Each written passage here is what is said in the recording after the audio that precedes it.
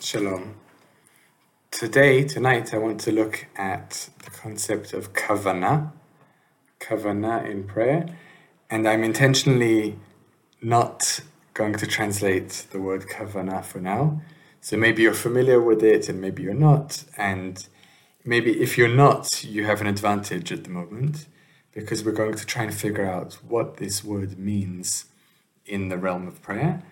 And this is really a two-part series, almost. I want to look at a very extreme definition of kavanah, and that's going to be what we're looking at today, which is the presentation of kavanah in the works of Rambam and Maimonides, the Laws of Prayer, chapter 4. And next week, or next video, if you're watching this on YouTube, I want to look at the minimal definition of kavanah, right? Like just the boundaries of from zero to a little bit above zero in terms of kavanah. But Rambam isn't a person isn't a minimalist. He's a maximalist when it comes to kavanah. And in the Laws of Prayer, in chapter 4, he sets out a list of things without which there is no such thing as prayer. Okay? He says these 5 things, he lists them: cleaning the hands, covering up the body, making sure the place you're in is clean, removing distractions, which for him is going to the toilet, and kavanat halev, kavanah of the, let's translate that as the mind. And he says if you don't have these things, you haven't prayed. You have to. It's not just a bad prayer. You'd have to repeat the prayer because you didn't pray at that time. Okay, so the interesting thing here is, first of all, they all seem quite bodily, right?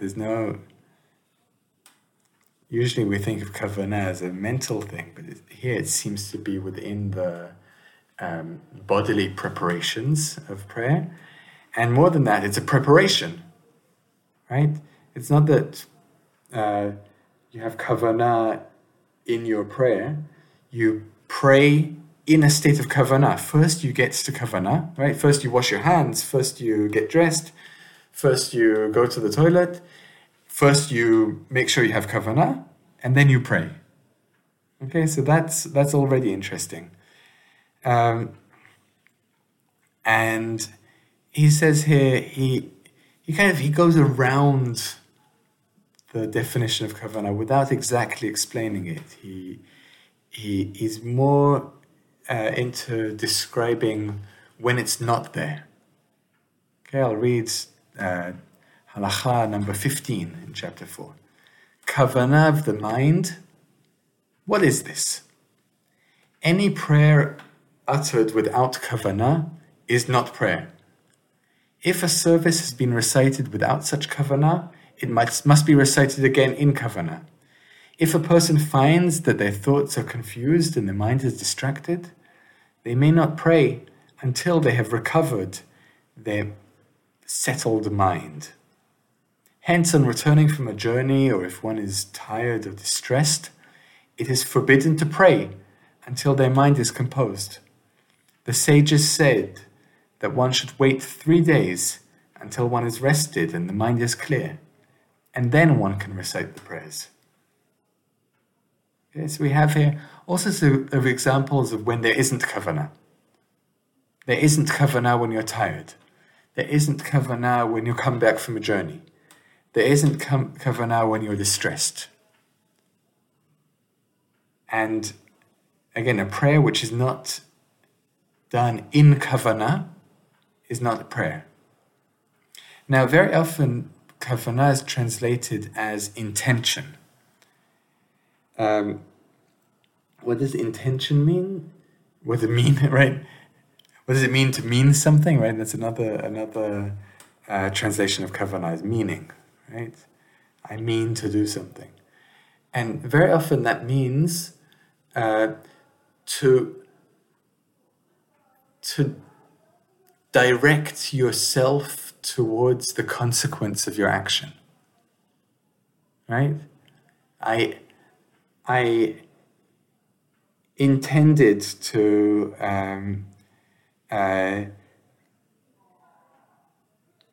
cook dinner, right?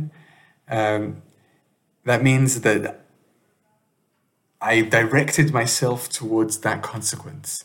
And even if it didn't happen, right? So I intended to cook dinner, but then I got a phone call. Even if it didn't happen, the kavanah was still there in terms of intention, right? Kavanah can also mean, I mean what I say, right? I'm speaking English now. I'm speaking all these words. I have an idea in mind. I mean for you to understand what I'm saying, right? I direct myself towards that consequence of you understanding what I'm saying. That's the normal, I would say, translation of kavanah. And I think it's a good translation for all of Jewish thought, except for prayer. And I think when Rambam speaks about kavanah in prayer, he means something else. And let's try and get there. So here in the next section of chapter 4, he tries again to define kavanah. Kitzad hiya kavanah. What is kavanah? The mind should be freed from all thoughts, and the one who prays should see oneself as if standing before the divine presence. They should therefore sit a while before beginning their prayers, so as to lechaven their minds, and then pray in gentle tones and not regard the service as a burden that one is carrying that will be cast off. One should sit a while after concluding the prayers and then leave. The ancient saints were wont to pause and meditate 1 hour before the prayer, 1 hour after the prayer, and take 1 hour in its recital. Okay, so here we come closer to a definition of kavanah. It's almost a negative definition. What should you not do in order to have kavanah? And he says, what is kavanah? The mind should be freed from all thoughts. And that's another clue that kavanah doesn't mean intention, because intention is to think about something, to think about the consequence of your action. But for kavanah to happen, there should be no thoughts in the mind. What should there be? There should be a seeing of yourself. And we could do a whole shiur about what it means to see yourself as if standing before the divine presence. But it's a state of being, right? It's not even it's not knowledge, or it's not, you don't even have to imagine God in front of you, right? He's not looking at those kinds of bodily images. It's seeing yourself. What kind of person am I? What kind of person am I to be standing before God? And that's what kavanah is. It's to be the person who stands before God. And the language of being is more appropriate than the language of thinking, knowing. And that fits in a little bit to another semantic understanding of the word kavanah, which comes maybe more from a more musical place, right? Adjustment, attuning. We say in Hebrew, lechaven et hakli, right? To tune a musical instrument, to tune a guitar or a piano or something, there's